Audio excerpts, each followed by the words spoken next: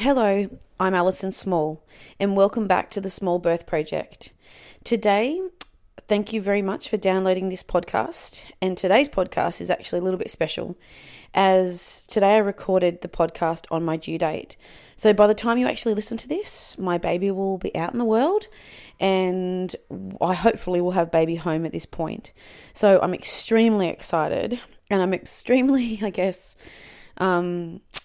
in limbo. I don't know what's about to happen, but I feel like I probably couldn't be more prepared for what's really unpreparable. And today I'm really excited because I decided to record my very good friend Sam's podcast today, and she is a very beautiful soul. Sam and I have only known each other for about 2 years, and we met through one of my best friend, Emma. I feel like though I've known Sam forever. Like, she's just become such a close friend really very quickly, and I just adore her. Sam and Emma are now partners, and they are both very incredibly important in my life.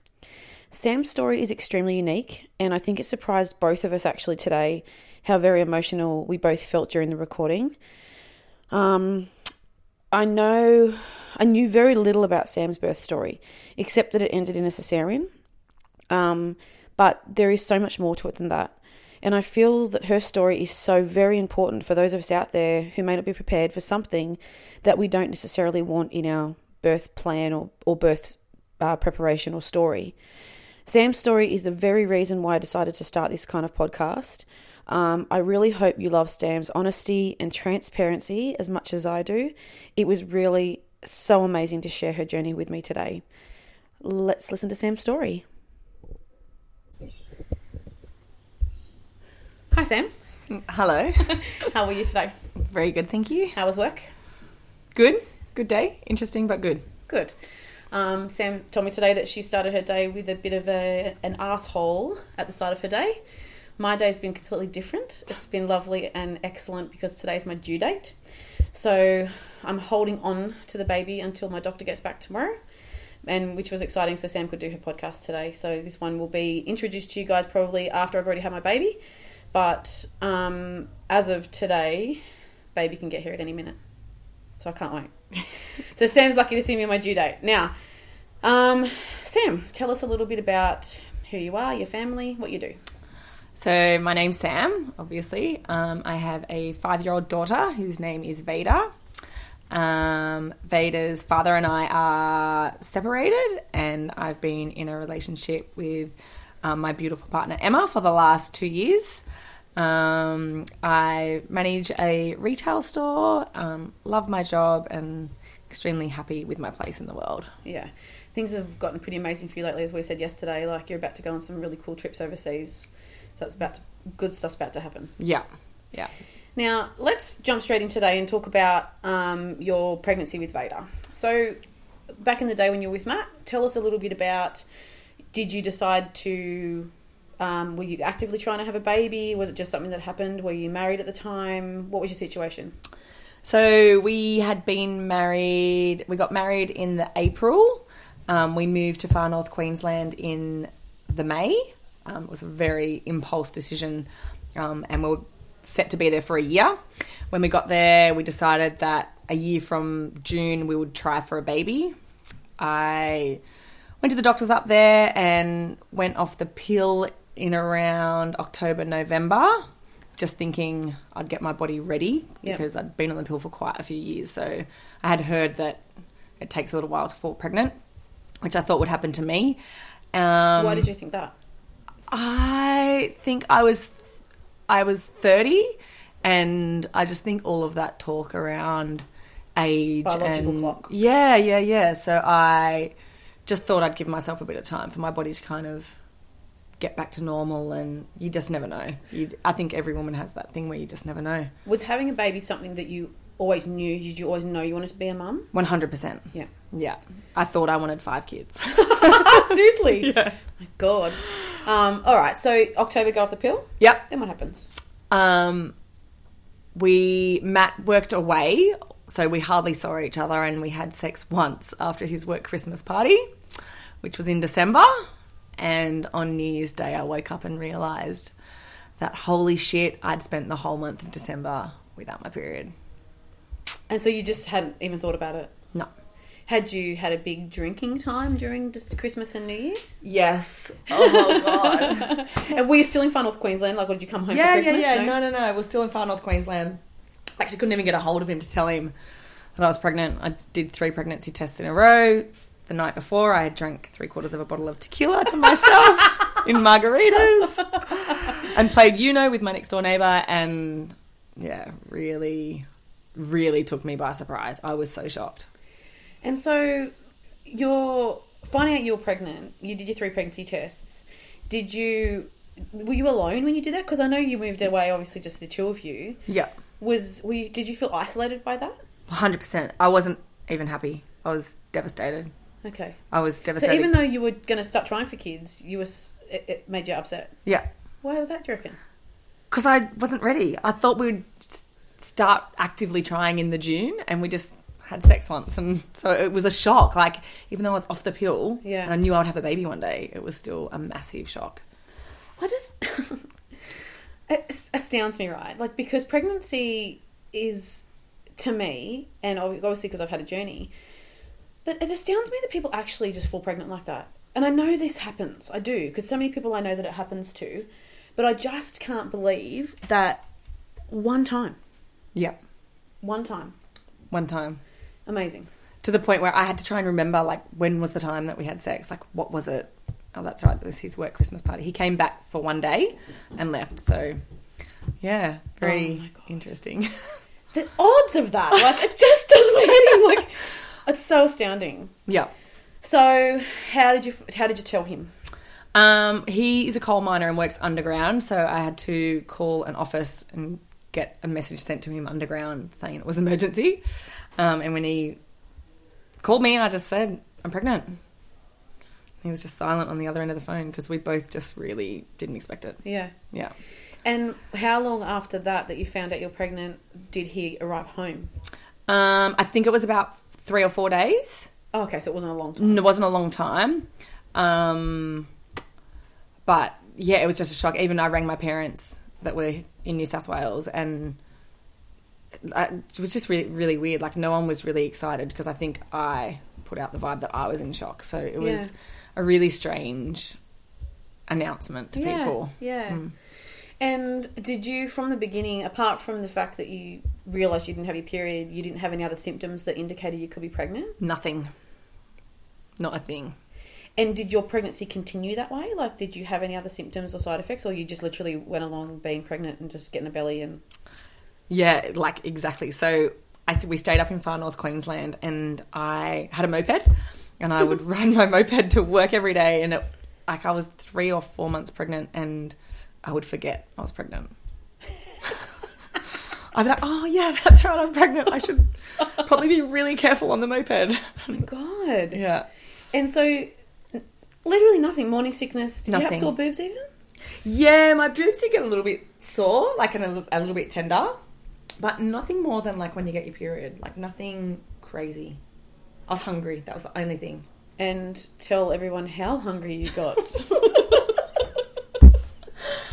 I put on 29.5 kilos. I tell people 30 because I think that extra 500 grams I should have the right to round it up to 30. If you had 2 more days, you might have put on that 500 grams. Exactly. I'm 5'1.5", so... So Sam was probably as tall as she was wide.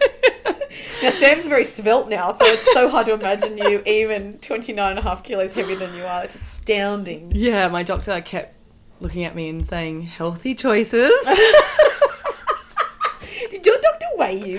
Yeah, every appointment. Yeah. Wow. Because my doctor hasn't weighed me once, and I don't know whether that's just because I haven't blown out, but it does. A lot of doctors I know they weigh you all the time. Yeah, I had like the little card where they mark it off. Seriously? Yeah.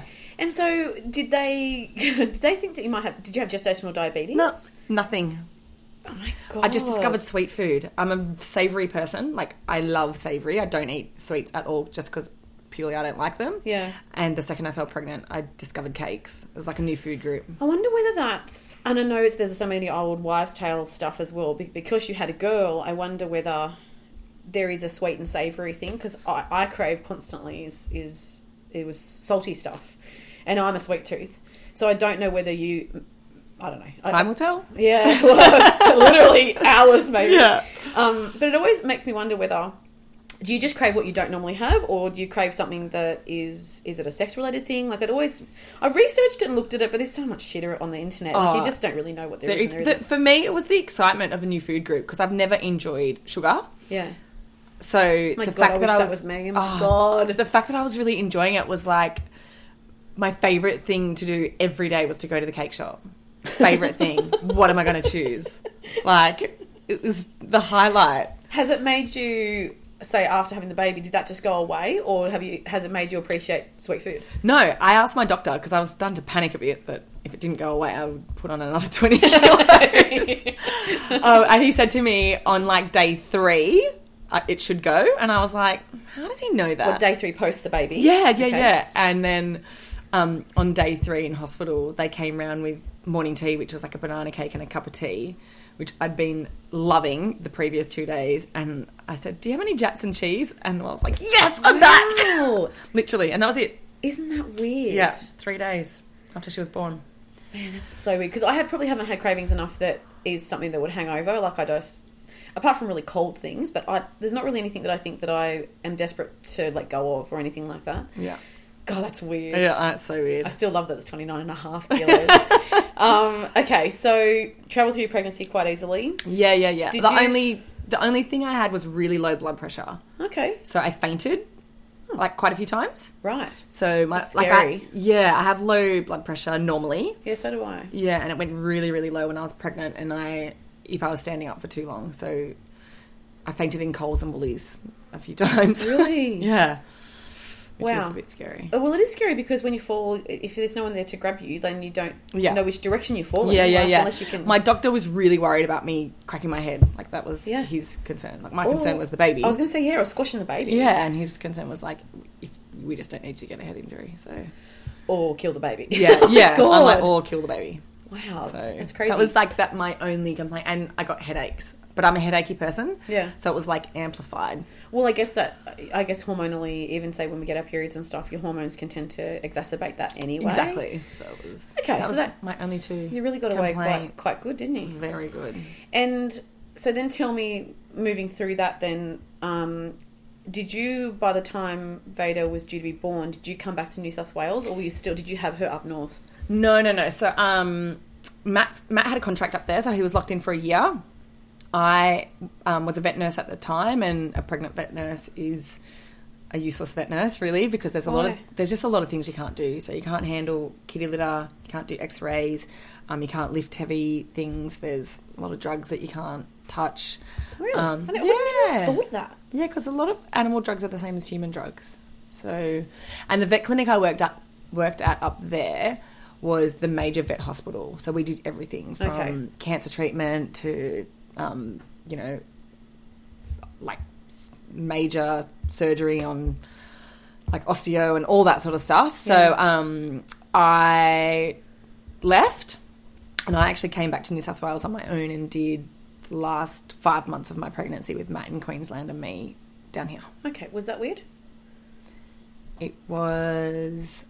You're pretty independent though, so it's... Yeah, it was just hard because the people that I bounced off were people that I wouldn't normally bounce off in my like normal life. It should have been him, and it would have been him, but it wasn't. Yeah. So I guess you start picking out information and ideas and opinions from people that, if Matt was there, otherwise I wouldn't have kind of taken on board. Okay. So it was hard, but I just thought that was what I had to do, so I did it.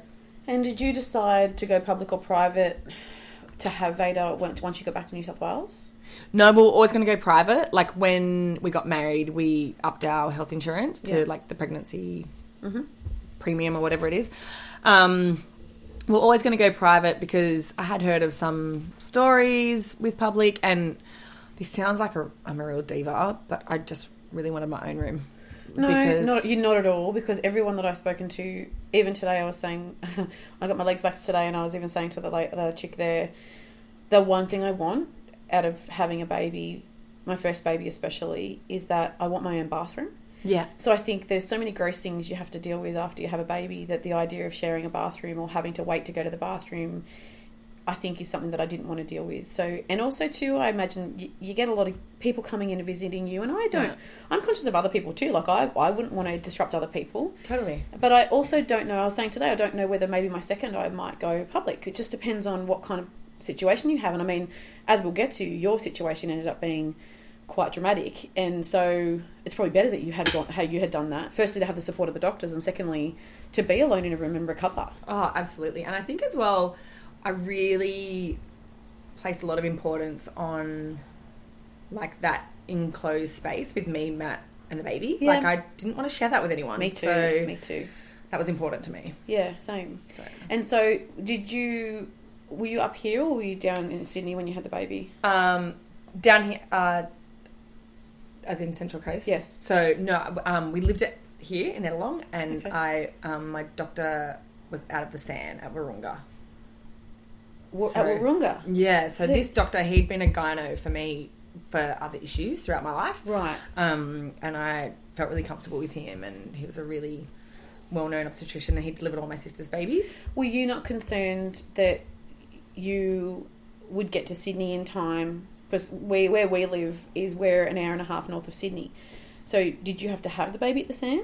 Yeah, so it was about a 50-minute drive from our house. Oh, right, because end of the freeway. Yeah, into the freeway. So it didn't concern you that 50 minutes was part of the I didn't journey? think about it. No, like I really didn't. I look back at some things and I'm like, I would really think about that a lot more now that I'm a bit older and a bit more experienced. Yeah. Like I said, I went through my whole pregnancy not even feeling pregnant until I just got bigger and bigger. So I wasn't... I look back and I really wasn't in tune with myself and everything that was going on. It's like it just happened to me. Yeah. Well, it did. Yeah. And so once you were home and everything started to happen, so was Matt back by the time that you were due to deliver, or when your due date was coming about? Matt came back from Queensland 2 weeks before I was due. Oh, my God. And then went on a snow trip to the backcountry in the snow. Good. For 5 days. So 6 days before my due date. 2 weeks out from having the baby, I told my husband that he wasn't allowed to drink anymore because of the fact that I wanted to go to drive me to the hospital, which is 6 minutes away. As you can imagine, he still had a couple of drinks. But at the end of the day, like, oh my God. Yeah. And I know they say, like, your first baby you tend to go over with, but my sister was 4 weeks early with her first. I know. God, who knows what can happen? I know. Boys are silly. Boys are so silly. That's why I'm with a woman. That's not your only reason. She's fabulous. So what were the first signs of you? So I take it Matt got back in time, but what were your first signs of labour? Oh, it was very, very plain and clear. On my due date was the 4th of September. Yeah. On my due date, we thought we would go out for lunch down to Terrigal, which is like really busy tourist area. So we went to a Thai restaurant. And at about 12:30, in the middle of Terrigal Promenade, eating soft shell crab, really spicy. It was amazing. So my last mouthful, my waters broke. On the Esplanade at Terrigal. Yeah, at a restaurant. You're the first one who's had a movie water break for me. Yeah. That is so cool. The midwives loved it. They kept coming up to me and saying, were you the one whose waters broke at lunch? So were you literally sitting in the chair and they just came out from under you? Yeah. And what were you wearing? I know this sounds like such a girl question. What did you have on? This is like, everybody asked me this. So I had on... I was quite large, so everything was like... those really tight, stretchy dresses. Yeah. You wear them. Yes, the stripy one. Yeah. It was even stripy, but it was like a long one of those, so down to the ankles. Because it was obviously beginning of spring, so it was a bit cool. Yeah, so I had that on, but it was spaghetti straps, so tight down to the ankles, and I had like a cardigan-y kind of jacket with me. Was it black? The dress was black and cream stripes, and the cardigan was black. Oh my God. So... Did you think you were wetting yourself? No. People say that. I don't think it feels like that. Because it's... Yeah. Well, it's coming from a different hole, like, firstly. Yeah, exactly. So, no, it didn't feel like that. And I started laughing because I just couldn't believe it. Even now, I, like, get embarrassed thinking about it. I'm like, oh, God. So, I said to Matt, shit, my water's just broke, like, right now. He is a naturally very nervy person, so he, like, fled the table and ran in and paid and told the waitresses, it was Thai restaurant, told the waitresses that my water had just broken, and I could just hear them all fussing, and I'm thinking, oh, God, like, let's just try and get through this. So I just said to him, go and get the car. The car had towels in it. Go and get the car. Come back and get me. So I got up. I had to cross the road. So I shuffled. I tied the cardigan around my waist and I shuffled like oh my God, this all the way down to the pedestrian crossing. Shuffled across. Did the water continue to come yes, out? Yes. No one tells you that. No one told me that. Oh my God. I thought it came out and then it was done. No. It Did you know that? Yeah, I know it continues to come out, yeah. Because the baby's in the way. So when your full waters break, the baby is obviously all tucked up in a ball in there. So the waters are continually coming away from the spaces around the baby. So the base of the water breaks and then it has to still continue to trickle out. Yeah. Well, I know that now. I didn't even know that was like the whole process behind it. Why didn't I know you back then? I would have rung you. So he went and got the car, and the thing I remember most about this moment was that it was so obvious that something was wrong because of the way I was walking and because of how big I was, and not one single person asked me if I was okay. Not one. Do you know that astounds me, right? Because I went, as a random side story, we'll get back to Sam in a minute.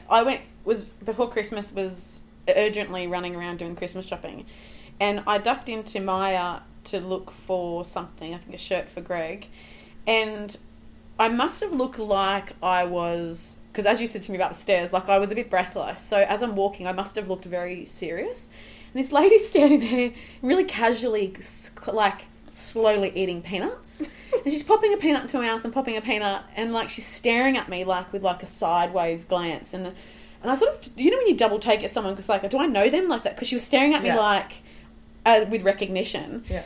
And I was like, and she was like, are you okay? And I was like, yeah, why? And she was like, are you holding your breath? And I'm like, I don't know, maybe, I don't know. I'm just rushing about getting my Christmas presents. And she goes, you're not in labour, are you? And I was like, no, nothing to know of. And she just continues like, do you know what you're having? Like, was this random? And I was like, do I know you? And she was like, no, I'm just watching you, and you're obviously pregnant, very pregnant. I'm like, it was so weird.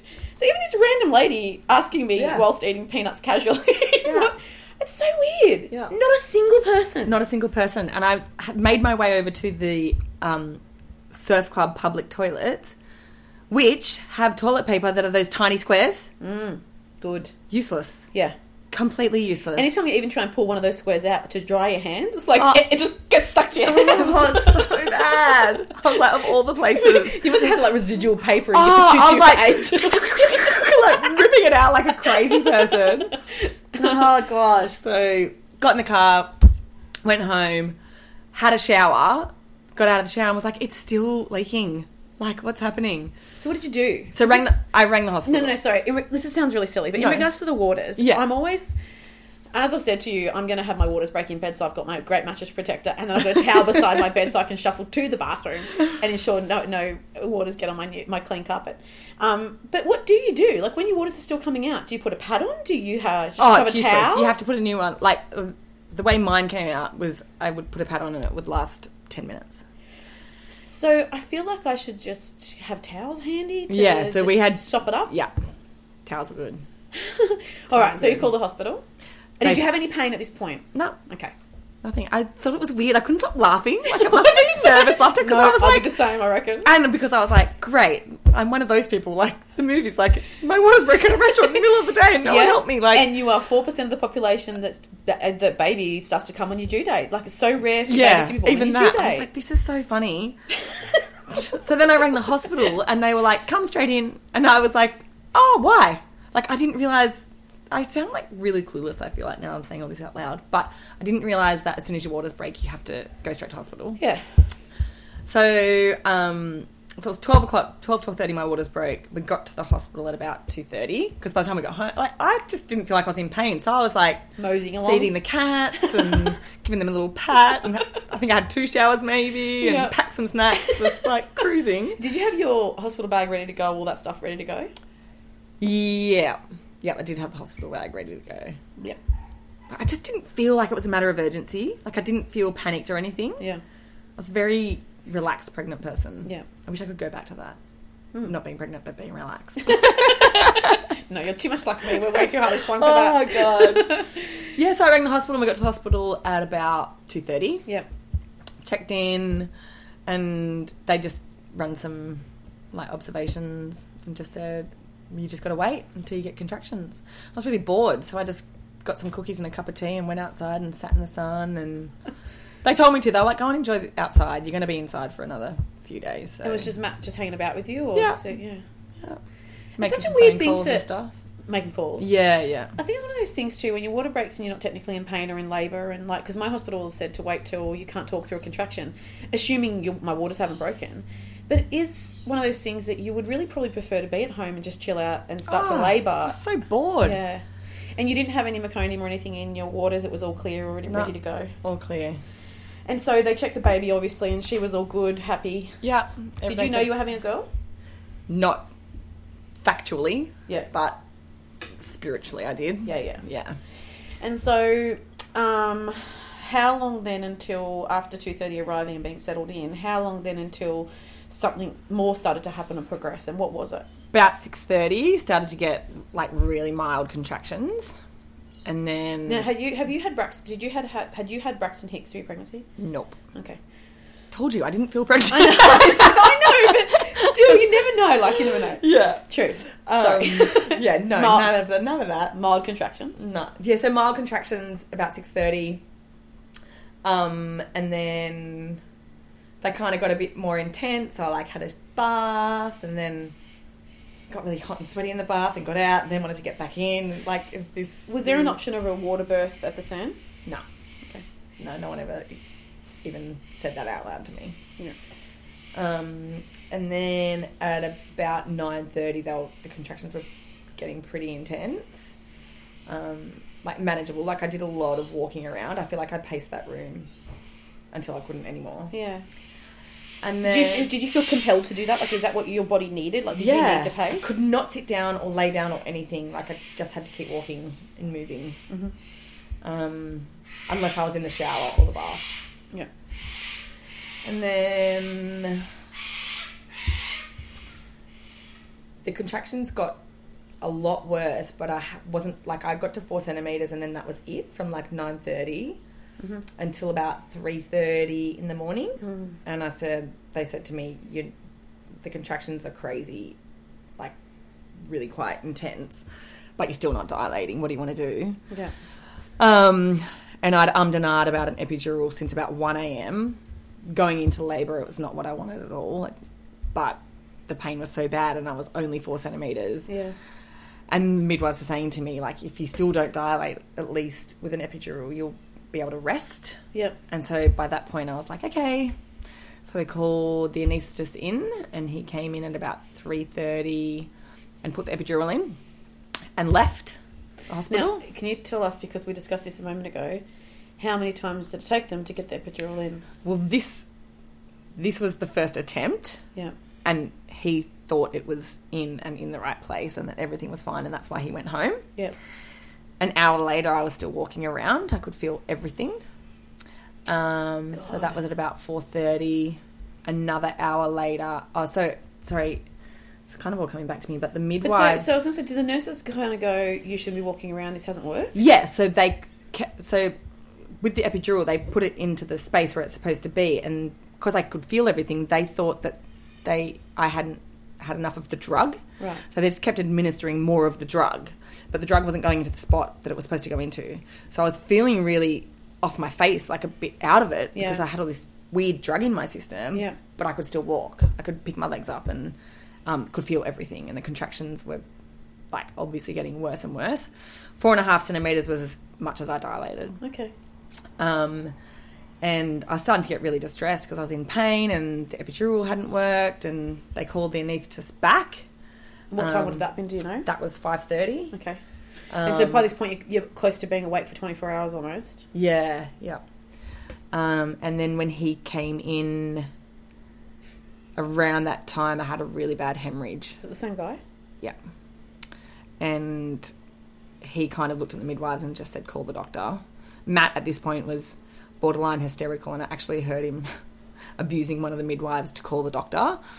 And when my doctor came in at 6 a.m, I'll never forget it, he was furious that he hadn't been called earlier because of my situation. The second person who has said this to me, that the doctor wasn't called sooner. Yeah, furious. And he took one look at me and examined me, and that's how I knew I'd hemorrhaged, because he said it. He was like, she's goddamn... Please excuse Chewy, he's rolling around on the lawn, enjoying himself. That's why he's barking. I know, he's objecting to my situation. Sorry, guys. Yeah, and the doctor was furious, and he said she's goddamn hemorrhaged. And so did you feel that blood coming out? No. So, okay, right. And were you on the bed, or were you still walking I was around? on the bed then, and the midwives were trying to make me not move because I had so much of the drug in me, and I was so out of it. Yeah. And I just remember he threw his tie over his shoulder and came up really close to my face and said, we're going to have to do an emergency cesarean. You're only 4.5 centimetres. We think the baby's going to go into distress because you're so distressed and you've hemorrhaged, so there's just too much risk happening here. Yeah. So they wheeled me off. I was devastated. I couldn't stop crying, like really, really devastated. So before, which we didn't discuss before, but with you said you didn't want any drugs. So was your basic plan, like most people's, to go in, preferably no drugs, preferably natural birth? Was there any were you really specific about what you wanted? No, that's all I wanted. Just the things? People would say, what's your birth plan? And I was like, I don't have a plan because I know things don't go to plan. Yeah. But I wanted a natural birth and I wanted no drugs. That was all. Yeah. So it never even crossed my mind that I could have an emergency cesarean. Yeah. So I was really devastated. I couldn't stop crying. I felt like a baby. God. And then they wheeled me in and went and got Matt set up, and they went to put the spinal block in. So they went for spinal block this time, they didn't try to fix your epidural? No. Okay. They went to put the spinal block in and they put it in and it didn't work. So they tried 3 times, and then they sent Matt out of the room and got a different anaesthetist. So this is my 3rd anaesthetist by this time. So I had the first guy with the epidural, Yep. a different one for a spinal block. He couldn't get the right spot 3 times. They called in a 3rd guy and they sent everybody out of the room except one nurse and my doctor. Right. Why Why they do that though? I think the pressure, I think it's just too much happening, and Yeah. they're calling me like a special case, so I don't know. Were you in a seated position? Yeah, seated over the Leaning side forward? of the bed, leaning over. Did at any point they ever get you to lay on your side and do it? No. Okay. I think because I was having contractions, so they had to try and time it between contractions. A couple of things I've listened to is that a lot of women, when they're in that, for some reason, when they are actually in that seated position, the doctors the anaesthetists seem to miss the spot. And when women sometimes roll onto their side and have it administered that way, it can be much easier. And so I happened to a girlfriend of mine, and she, during her first labour, that's how they ended up getting it right. And during her second labour, she said to them, I need to roll on my side for you, because they had tried it a couple of times and it didn't work. She said, I have to be on my side. And they were like, no, this is how we do it. She's like, I have to be on my side. And the moment that she got on her side, they did it.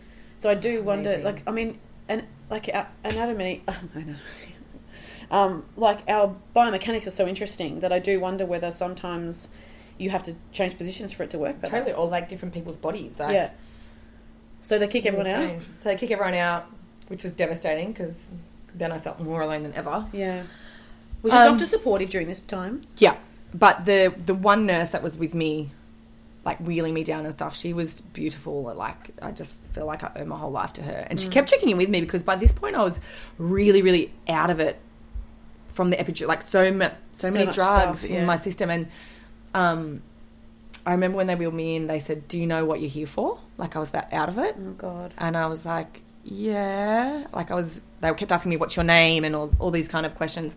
And the only reason I knew what I was there for was because I looked down and saw my stomach. So I mentally was so out of it. Yeah. I didn't know that I was going in to have a baby. Yeah. And then he tried twice and couldn't get it. And he just said to my doctor, How many is this now? So this is 7. So I had the epidural guy tried twice, spinal blocked 3 times. This guy tried twice, and then he said, if I can't get it this time, we have to give her a general anaesthetic. Oh, gosh. And the fear of that, I think I just willed it to happen. Yeah. Because that was the last thing I would have ever wanted. Yeah. And he got it in. And everyone did a happy dance. And I was like, yes, finally. So in total, that was 9 times. I think it was 8 or 9. Yeah. But it was a lot of... That's insane. Yeah. And so really from traumatic. that, did you have any residual back issues afterwards? 100%. Oh, really? Yeah. I couldn't walk after I had Vader for 2.5 days. Like in a wheelchair, not walking? Like in a wheelchair, not walking.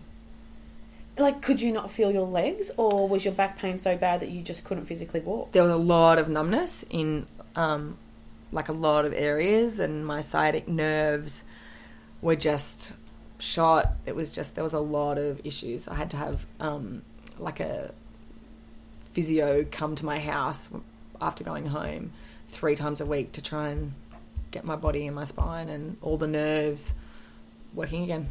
That's insane. Yeah. So they finally get the spinal block in. Yep. That they asked Matt and everyone to come back in. Yep. They do the cesarean. Yeah. What was that feeling like? It was, I remember it was 7:51 when they got the spinal block in, and my doctor said to me... 7:51 a.m. I'm Yeah. My doctor said to me, you'll have a baby by 8 a.m. Yeah. And then when everyone came back in, you just feel like you're a soul and that's it. You're not attached to your body. You can't feel anything. You can't see anything. The screens go up. And you were still dosed up on a shitload of drugs. Dosed up on a shitload of drugs. It's really busy. There's like suddenly 10 people in the room and it's heaps of like fussing around. And are they fussing and serious, or are they fussing and excitable? Like, what was no, the mine in the was room? very serious. Yeah. Very, very serious. It was scary. Like, I remember feeling so... like... So can I just go back? 5:30 a.m. is when you hemorrhaged, is that right? Yeah. So this is a really long time as well that for a hemorrhage. I imagine they were monitoring the baby, but yeah, that's really intense. Yeah. It felt like 5 days. Yeah. It was crazy. That's insane. You're right? Yeah. Oh, because you're going to make me cry. Yeah, it's really weird. It's like you feel so out of control of your own body and your own baby. It's fucking scary. Like, you just... yeah, like, I just remember feeling like I was just a head and a soul, and the rest was... it just didn't belong to me. Could you communicate that to Matt or anyone at the time? Oh, it was very blurry, like really quite blurry. And Matt kept wanting to hold my hand, but I kept telling him to go down to the other end, but he wouldn't. He wouldn't leave me. Yeah. Would he have been allowed to watch? Is that what you mean? Yeah, they said, do you want to watch? And he was like, no. Yeah. I think, and I'm so glad he didn't, because I had felt so alone in that hour before. Yeah. But yeah, it just was very, very blurry, very... it was shit. Yeah.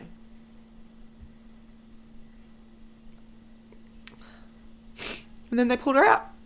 Yeah. Was she perfectly fine? Was she okay? She was fine, and they didn't tell me till a later date that she actually had the cord wrapped around her neck. So that's why she was coming down. She was never coming down. She was like totally fine, and we had like a list of about 10 girls' names, but I had one name. Like, Vader was always my favourite, but it was just Matt coming around to it. Yeah. He wasn't sold on it, and then as soon as they pulled her out, he picked her up and said, here's your Vader. So... and imagine that's one of those things too, when seeing someone you love go through such a serious, frightening thing, that small things don't matter after that. Yeah. About a week later, I said, oh my gosh, we didn't even discuss the name. You just said it's a Vader, and I'll never forget, it's one of the nicest things he's ever said to me. He said, after what you went through, if you wanted to call it King Kong, I would have said okay. I think Vader's a bit nicer than King Kong. Yeah, so... I'm just going to get your tissues. I was like, oh, get some tissues. Oh my god. I'm due today. You can't cry like this because I have no control of my emotions. It's just water coming out of your eyes. It's not water coming out of the hoo-ha. It's all good. Yeah. Oh my God. Wow. So, and I mean, the fact that this stuff comes back to you so strongly, like I don't think people realise how not necessarily PTSD, which I think this is for you more so because there was such a trauma. Yeah, but how definitely. desperately a trauma affects you 5 years later. Do you know what I mean? Totally. It's still so. I think that's why I've been putting off doing this podcast Yeah. until like literally the last possible day. Literally the last day. Because I knew the mind's a very powerful thing, and I think I've blocked a lot of it out. Yeah. I know I've blocked a lot of it out. Yeah. But yeah, so very traumatic ride. Yeah. And so then you have your baby. Yeah. Do they allow her to be on your chest, or Yeah, do they take her away? No, they put her on straight away. Only for a very short time though, because obviously they had to stitch me up. Yeah. And then it was probably about 2 or 3 minutes. Yeah. And then they took her away, and I told Matt to go with them. Yeah. I said, go and be with her. Like, I'm fine now. The baby's out. I'll be fine. Yeah. So he went off with the nurses to go and get her weighed and I don't know, whatever they do. Yeah. I missed all that. Or checker. And then my doctor started stitching me up, and like it was like such a different feeling then. I think because the relief that she was out and okay, I really came to a lot. It's like suddenly feeling sober when something traumatic happens when you're drunk, kind of thing. You just suddenly. That's a really good explanation of it, isn't it? Yeah, that's exactly how it felt, because suddenly I felt so much more with it, and I was talking a lot more and asking a lot of questions, and being a qualified vet nurse, I'm very interested in blood and guts and gore and stuff. So I actually asked my doctor how many layers of sutures he was doing on my cesarean. What did he say? He said, in my 34 years of being an obstetrician, no one's ever asked me that. Do you really want to know? And I said, yes. And he said 7. 7 layers of sutures. I wouldn't have guessed that. I would have thought there'd be 4. Yeah, 3 or 4. Yeah. 7. Wow. And I said, tell them all to me, and I can't remember all of them. That's a lot of work for them, isn't it? Yeah. And it just goes to show you how Caesars are massive, major surgery. Massive. And even, like, after he said that to me, I was like, far out how hard it would be to get the exact spot to cut through the exact position of the muscle and all of this sort of stuff. Like, it's incredible. Yeah. So 7 layers of sutures. And I said, well, make sure you make it neat. Do a good job. I'm a vet nurse. I know what stitches look like, all right? And then he pieced me back together, and they wheeled me off to recovery for a while. And one of the nurses, a male nurse, I remember like being really off my face and like on morphine and stuff, and I was flirting with him. Like I remember feeling like, what am I doing? This is not me. I just had a baby. And then I think it was about an hour in total of being away from Veda. Mm-hmm. And then they took me back up to my room, brought her in, and I couldn't do anything. I couldn't move. So all I could do, like, they had to put her on me. Like, you feel so... I felt like a cripple. Like, bring her over to me. It was really still very much so out of control. Were you laying mostly flat, or were you slightly elevated at that point? You have to be elevated because they are really cautious of getting like thrombosis in your legs. Yeah. So you have these horrible, disgusting braces attached to your legs. You have a catheter so that you can urinate. So like the bottom half of your body is just a train wreck, really. And I know you haven't got anything to compare it to, but do you still bleed a lot with a cesarean as well? Yes. I was really, I was really surprised by that. Equally as much as having it's all got to come out, I guess. I know. But I know later it sounds on I like thought a silly that question to ask, but I've never actually asked anyone before, like, about how long you bleed for. Because that was something that really shocked me. Like, and I even said to the midwife, I kind of didn't think it would be like that for me because I had a cesarean. Yeah. And she said to me as well, because I went through labour for so long, my body was doing all the things that it thought it should do. Yeah. So it's just kind of the aftermath of that. Okay. And so how long... So you said for 2 days after that, you basically couldn't walk. You didn't feel good in a wheelchair. Yeah, they didn't even give me a shower until she was born at 8 God. a.m. I can't tell you. That's all I kept saying. Can I have a shower? No. Can I have a shower? No. 2 days. Oh, my God. Plus the day before that I'd been in labour all day. So 3 days. Like you'd had 2 showers when you walked. Oh, it was horrible. I'm such a clean freak, and it was horrible. And even when I had the shower, it had to be on a sit-down chair. Oh, God. It was really, really demoralising. Yeah. Feeling so... I felt like a 90-year-old woman. Yeah. And, you know, you see all these mums that have natural births and things go well, and they're, like, walking up and down the corridor, wheeling their babies, and I just was laying there, like, seriously like a crippled person. And did you find that there was grief for you over having to have a Caesar and not have a natural birth? Yeah. And people kept saying to me, it doesn't matter as long as the baby's okay.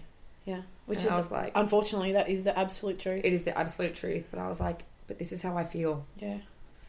On the second day... No, on the third day... Because I obviously was suffering from a lot of, like, post-traumatic stress disorder, which led to severe anxiety, and I just wasn't sleeping at all. So on the third day, the head midwife, her name was Heather, I'll never forget her, she came round and said, so you're not sleeping because we come in at 3 o'clock in the morning and you're awake, and we come in at 8 a.m. and you're awake. And I said, yep, but I'm fine.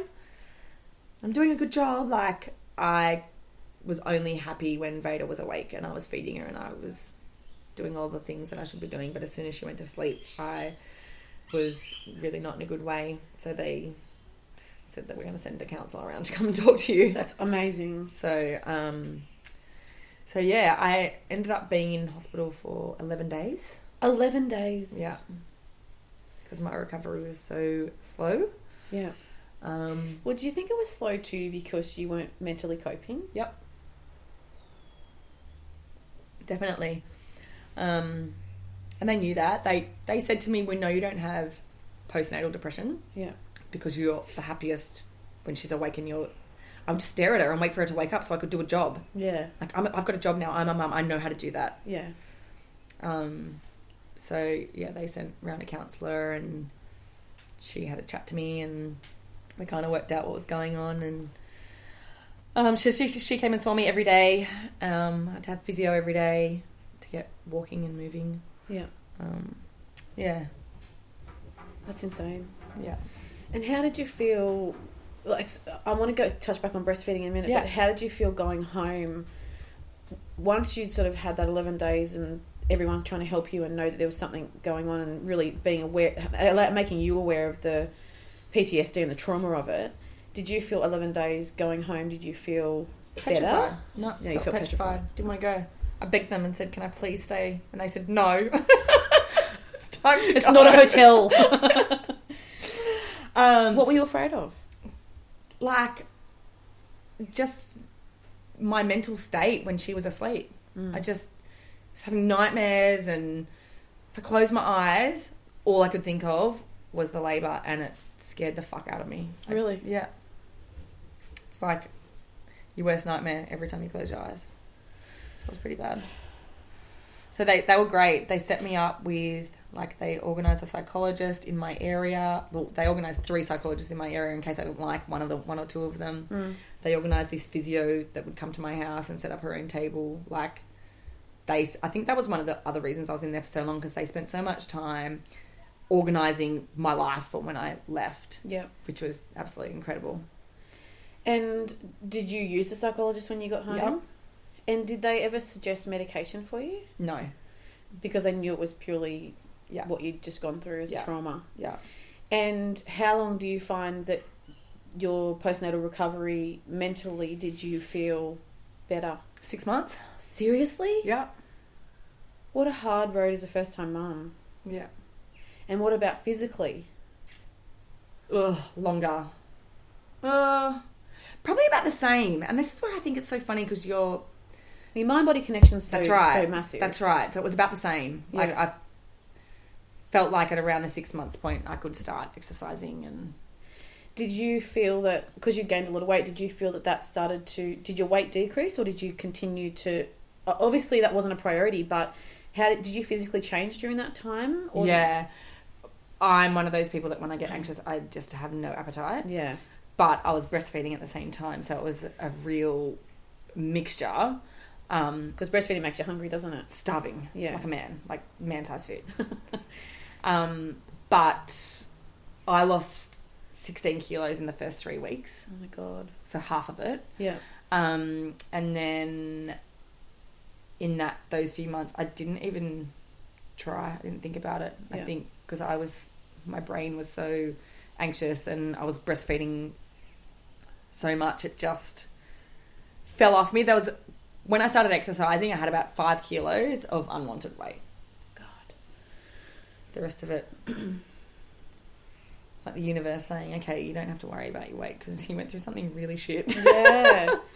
That's crazy. Mm. And so you were saying that you basically would wait for her to wake up so you could feed her. And so as far as the breastfeeding goes, did you find that something that just came naturally to you? I'm assuming you always wanted to breastfeed, but did it just come naturally? Were you happy? Did you have issues? Oh my gosh, I was the best breastfeeder ever.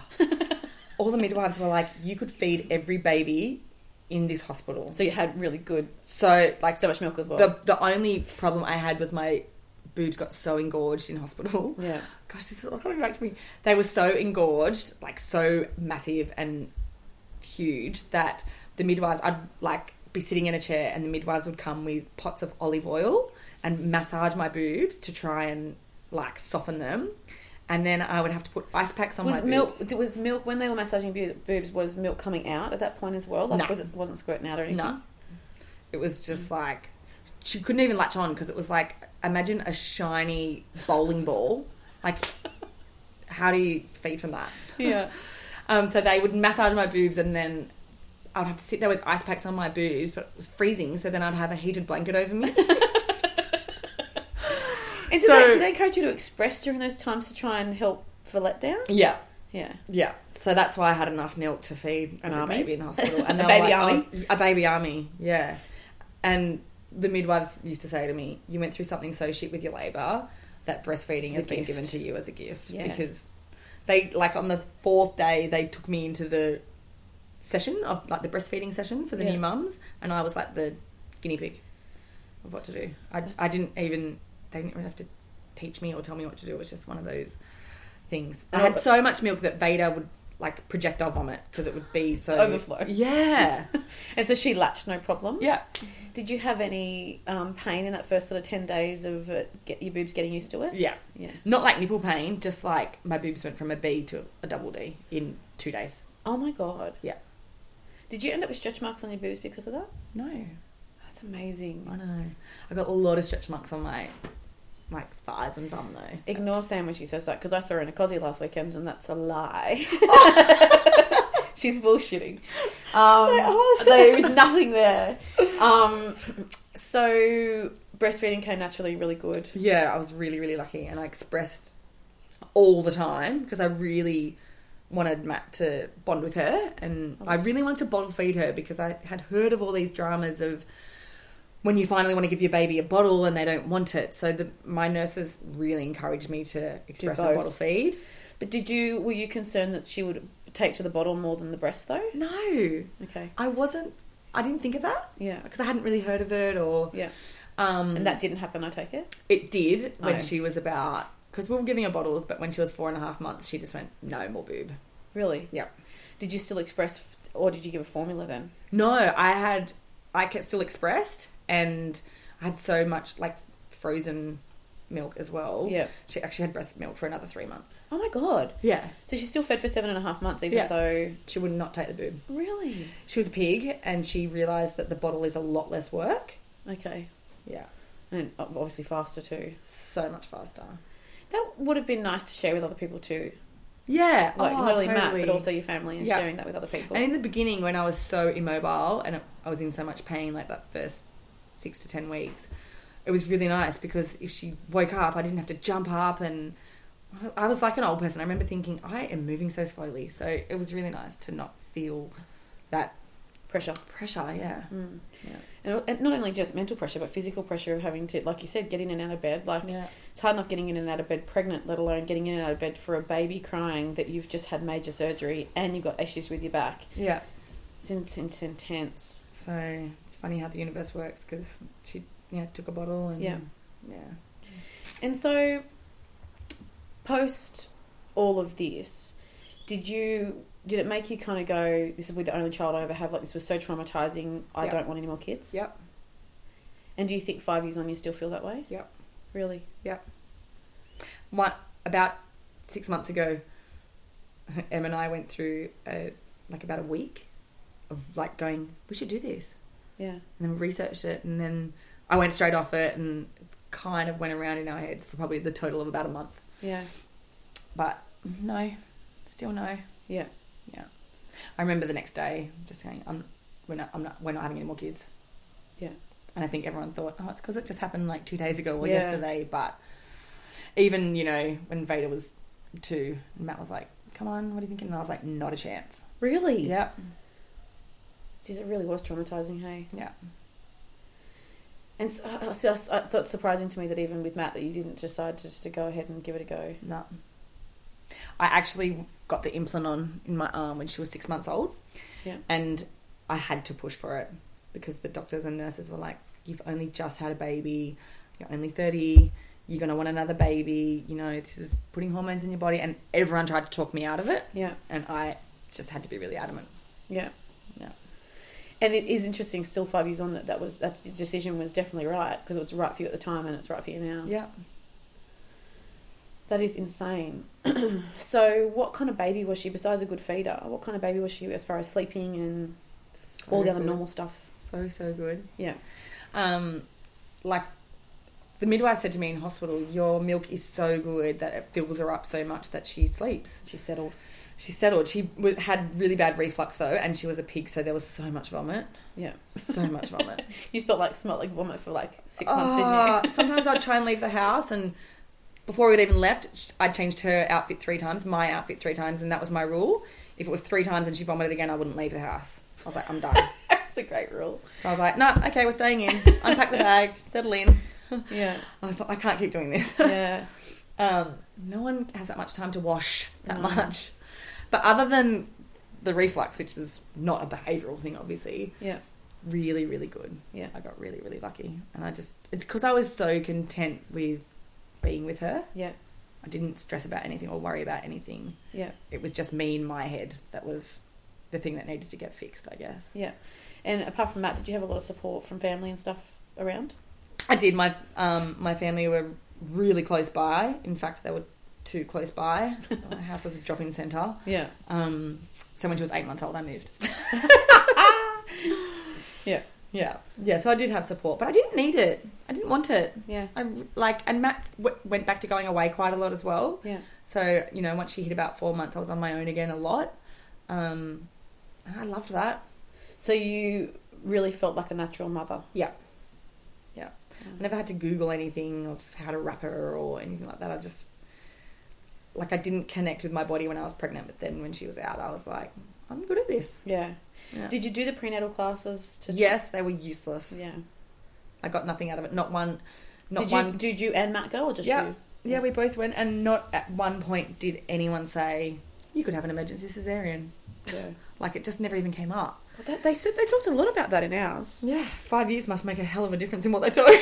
And your sister's got a lot of kids, so did you take much advice from her, or did she talk to you much about it prior? She's very opinionated. Yeah.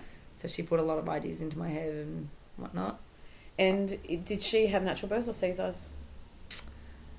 First one natural, the next 4 were Caesars. And do they believe that purely the reason why you didn't dilate was because she couldn't come down because of the cord around her neck? Is that what they think is the reason for all the urgency? Yeah. When my doctor came to visit me a couple of days later, I think he was petrified that I was going to sue or something because of how all the things that kind of went wrong. And I started questioning him and just asking questions. I really wanted to know, why did that happen to me? And he said to me, I'll never forget this, your labour was a comedy of errors. Wow, that's a really big admission by a doctor in a hospital. Yeah. Wow. So, and that was when he said to me the cord was around her neck, you know, so you were always going to have a cesarean. So this is a really good point for people who, like me, want what you want. But at the end of the day, if something else is extenuating circumstances will never change the situation. It's always going to be the outcome that you get. Yeah. He said to me, like, because I was like, what if I didn't have the epidural or had the epidural earlier? No, nothing was going to change it. You were always going to have a cesarean. Okay. That's how it was going to end. And I think too, at the end of the day, that's probably something that's more, I don't know, I think easier to deal with than the fact that her head got stuck because your pelvis was small. And you can't blame yourself for it. You can't blame yourself. Because women blame themselves for everything when it comes to do. Pregnancy and birth and parenting and kids. You always think it's your fault. And women often blame themselves for the cesarean, which is insane. Yeah. I mean, I understand why, but I also think it's such a shame that there's so much pressure that women put on themselves. Yeah. When, unfortunately, medically, we have to just have the baby and you can't, survive the process. Yeah. How big was she born? 8 pound 4. Oh, so nice size. Or 3.7 kilos. Yeah. Yeah, she was 29.5 kilos. She was getting all that cake. She enjoyed the cake too. Wow, well that is hectic. That's one of the most hectic stories I've done so far. There's obviously people, like I said to you before, everyone's story has been so different, and yours is just one of those. And as we said yesterday, I didn't want to talk about it prior because I really wanted to. I didn't know all the details, and I'm so glad I didn't, because it's so nice to hear and listen and ask questions, because this stuff is so valuable to people who are about to go through it, because you just don't know. Yeah, and after I had her, I went through this phase of wanting to tell everyone that was pregnant or ever going to have a baby my story. Yeah. And then I was like, don't tell anyone, because you'll scare the shit out of them. I couldn't disagree more. I've got another girlfriend who had a pretty traumatic Caesar, and she had said to me, I don't know if I want to share because I don't want to scare people. I'm like, no, it's not scaring, it's preparing. Yeah, because knowledge is power. Absolutely. And I think, as I've said before, everyone's story will contribute to my story, because no matter how different my story is going to be, someone going to have gone through a portion of it. Yeah, one tiny part of it. Yeah. So even if I, what if my waters break at Terrigal? Which won't happen because I don't like Terrigal, but I don't go there. That could happen at a Thai restaurant. It could happen in Coles. I'm just not leaving the house for the next 3 days. It will happen in bed. I told you, my good mattress protector. So, oh my God, that's a really amazing story. We might tie it up with my questions that I ask. Sure. So what was I know you were saying that your being pregnant kind of just cruised by, but did you have a favourite part of being pregnant? Oh, this is probably not going to sound very nice, but I really liked the first 4 months because I didn't feel pregnant. Yeah. I just felt like me. Yeah. Like I said, I was riding a moped around and I just felt like a hungry version of me. Yeah. And that was really nice. It was when I got really big, I was like, oh, this is weird. Yeah. Yeah. Oh. This is an out-of-body experience. Yeah. Everyone's different. What didn't you enjoy, off the back of that, what didn't you enjoy about being pregnant? So the last part, did you enjoy the movement of the baby or not really? Yeah, I didn't mind it. It was a bit of a novelty thing for me. Like, I was like, oh, that's cool. I didn't enjoy,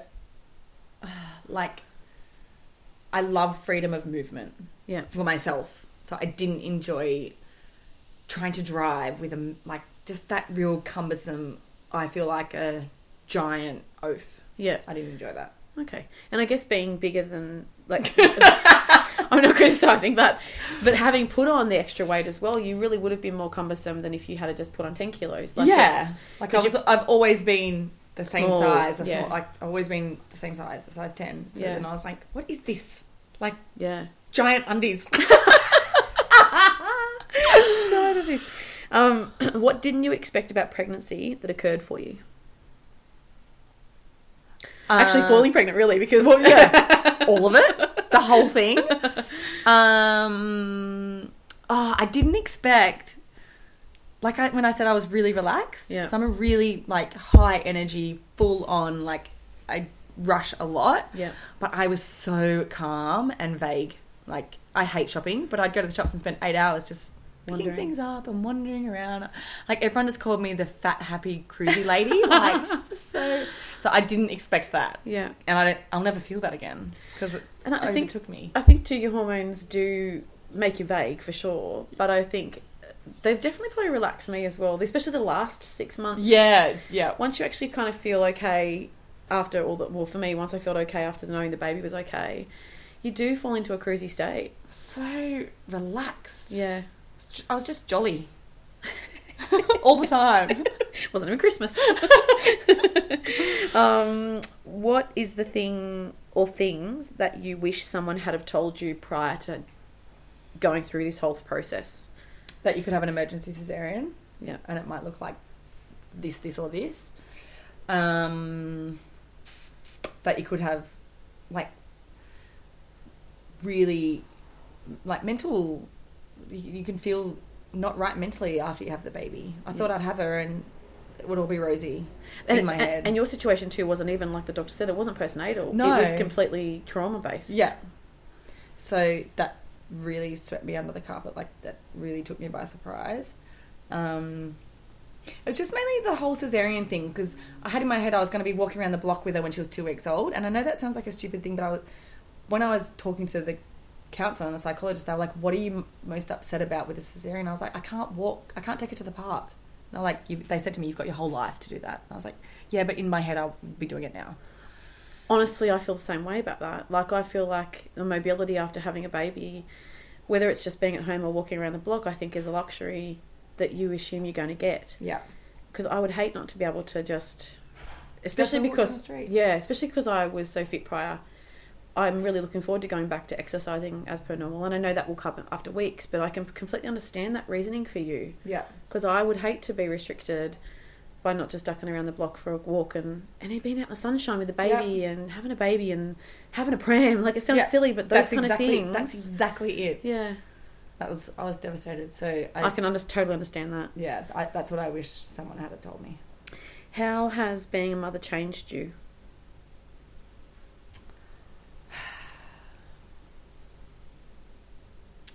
I never had fear before. Really fearless person, and didn't really value my safety and of existence. Yeah. But I really do now. Yeah.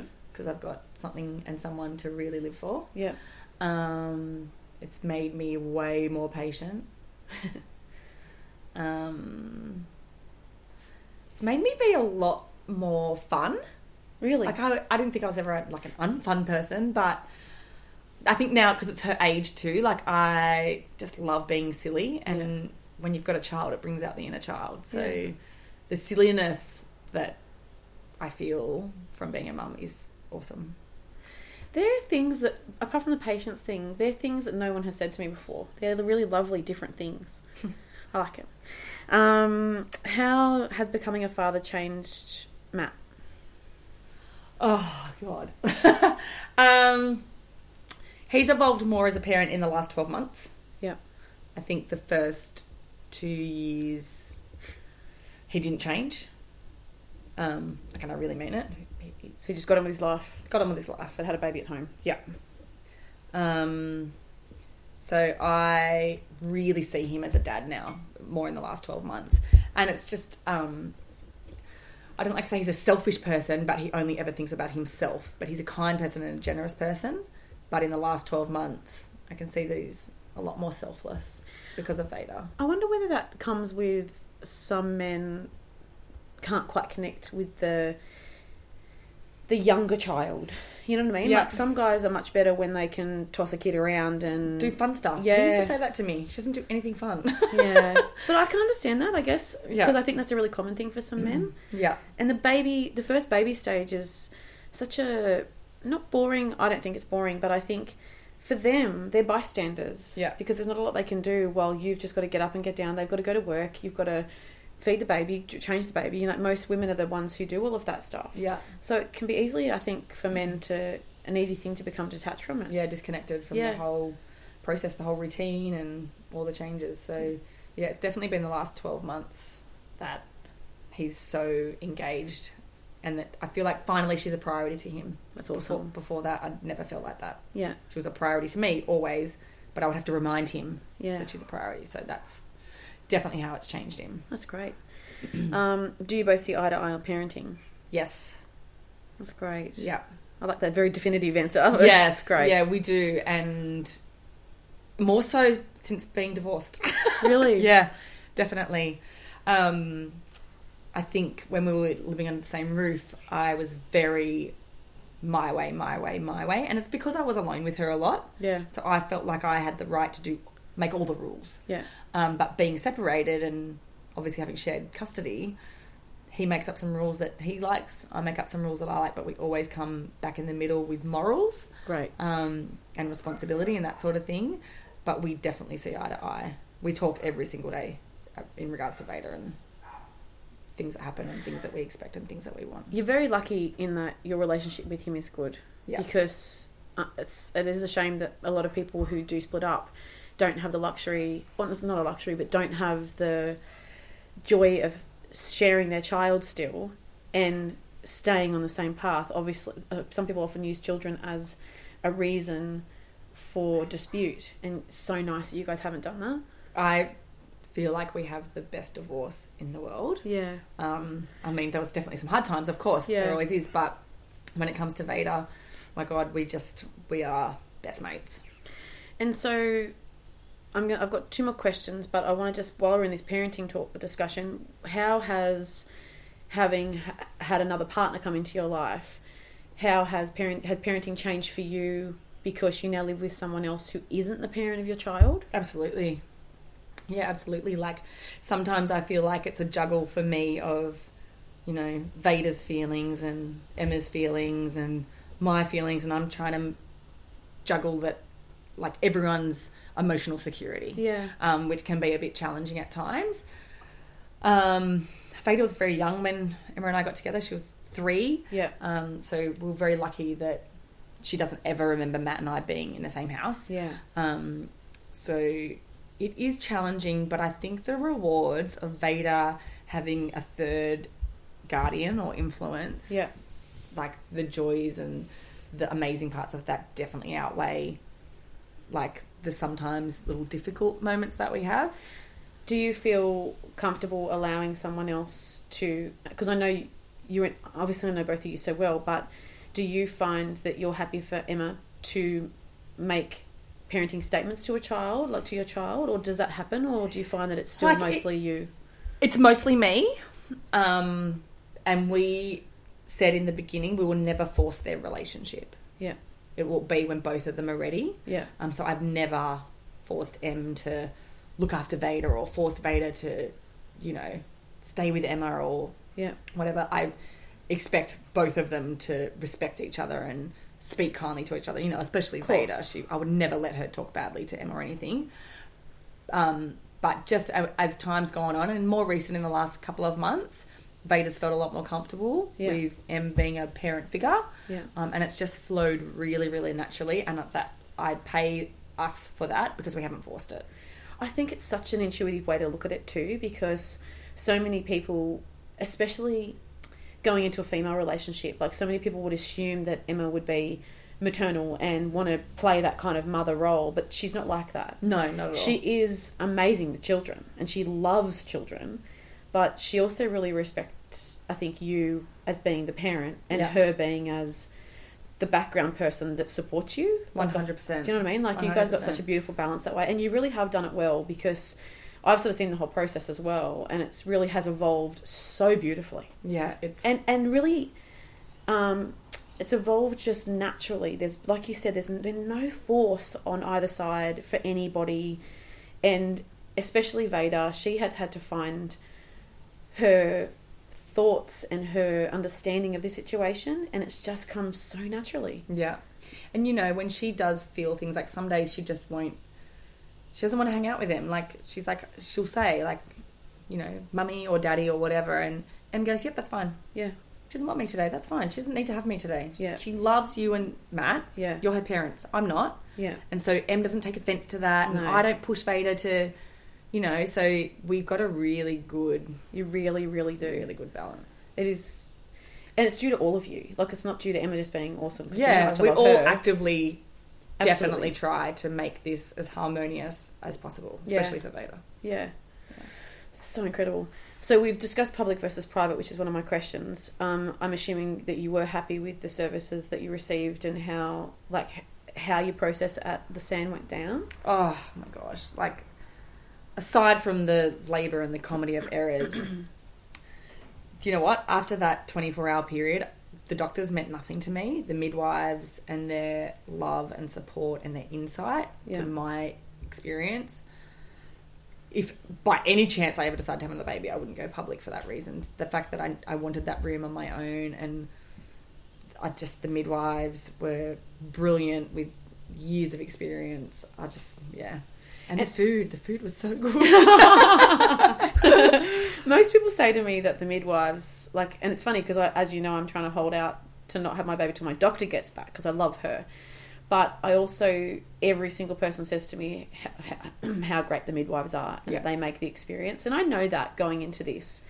But I also know that because mine's been a bit of a journey, I really need it's almost like I need, as an adult, my mum on the other end of the phone that I can go, hey mum, just wanted to hear your voice kind of thing. I feel like that's how I feel about my doctor. Yeah.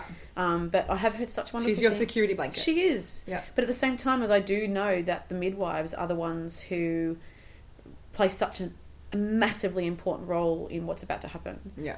So I love the praise the midwives get because I think nurses are so important just in general. If I ever meet them, if anyone ever comes into my work and says that they're a midwife or a nurse, I just bow at their feet. I'd cuddle them. Yeah. Throw my arms around them. Yeah. Yeah. That's amazing. Forever grateful. Now, your final tip for me on my due date. What do I need to know today going forward to having my baby on Saturday, because that's when it's going to come? That you could have an emergency cesarean and it's not going to be your fault. Yeah. That you might not be able to go to the park 2 weeks after. I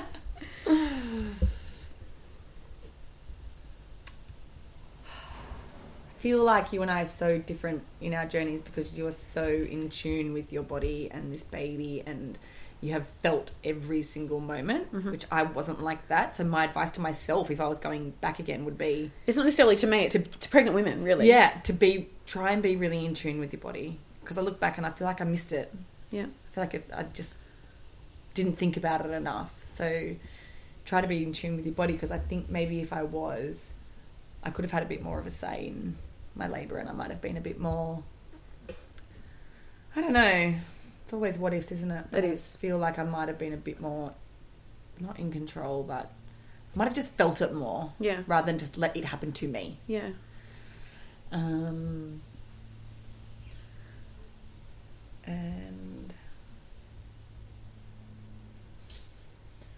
just cuddle and kiss your baby as many times as you want, because it's yours and you can. I love it. For everyone out there, I sent a message out to some of my friends to say, give me some questions, some guesses on due date, weight, all those kind of things that just to put in my baby book.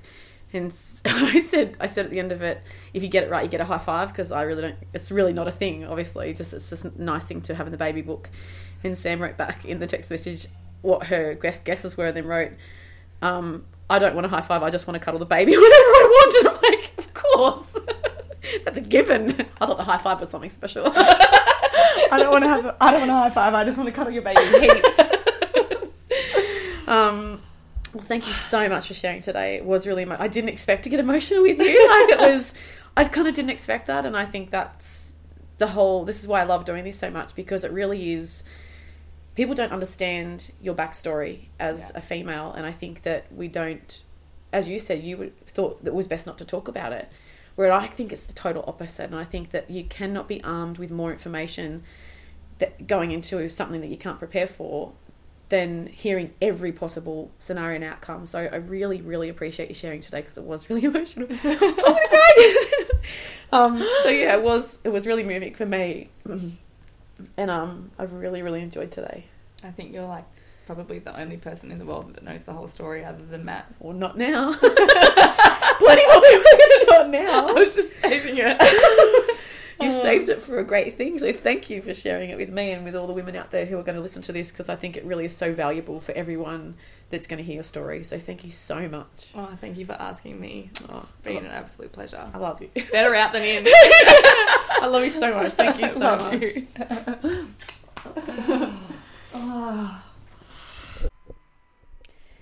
Thank you so much for taking the time to listen to Sam's podcast today. I am certain you will have enjoyed it as much as I did recording it. I'm not quite sure how great I've been with my consistency of uploads, because I've done this obviously in advance before I've had baby. But being that I will have baby out in the world now, I'm sure I would have shared those details on my Facebook page. And I really can't wait to share my own story with you, because this will be the last podcast I record prior to my own delivery and birth story. If you would like to get in touch with me, you can reach me at smallbirthproject@gmail.com or via my Facebook page, Small Birth Project. But please keep an eye out there, because I will give you the details of my birth, well, I guess my baby and when baby arrives and all the details. If you have a minute, I'd love you to jump onto iTunes and give me a 5-star review, as this really helps other women out there looking for supportive birth stories to find this podcast more easily. I can't wait to share my own story with you. Thank you so much again for listening. I hope you have a great week, and I hope things have been great for you during your journeys as well. And I really cannot wait to share my story with you. Take care.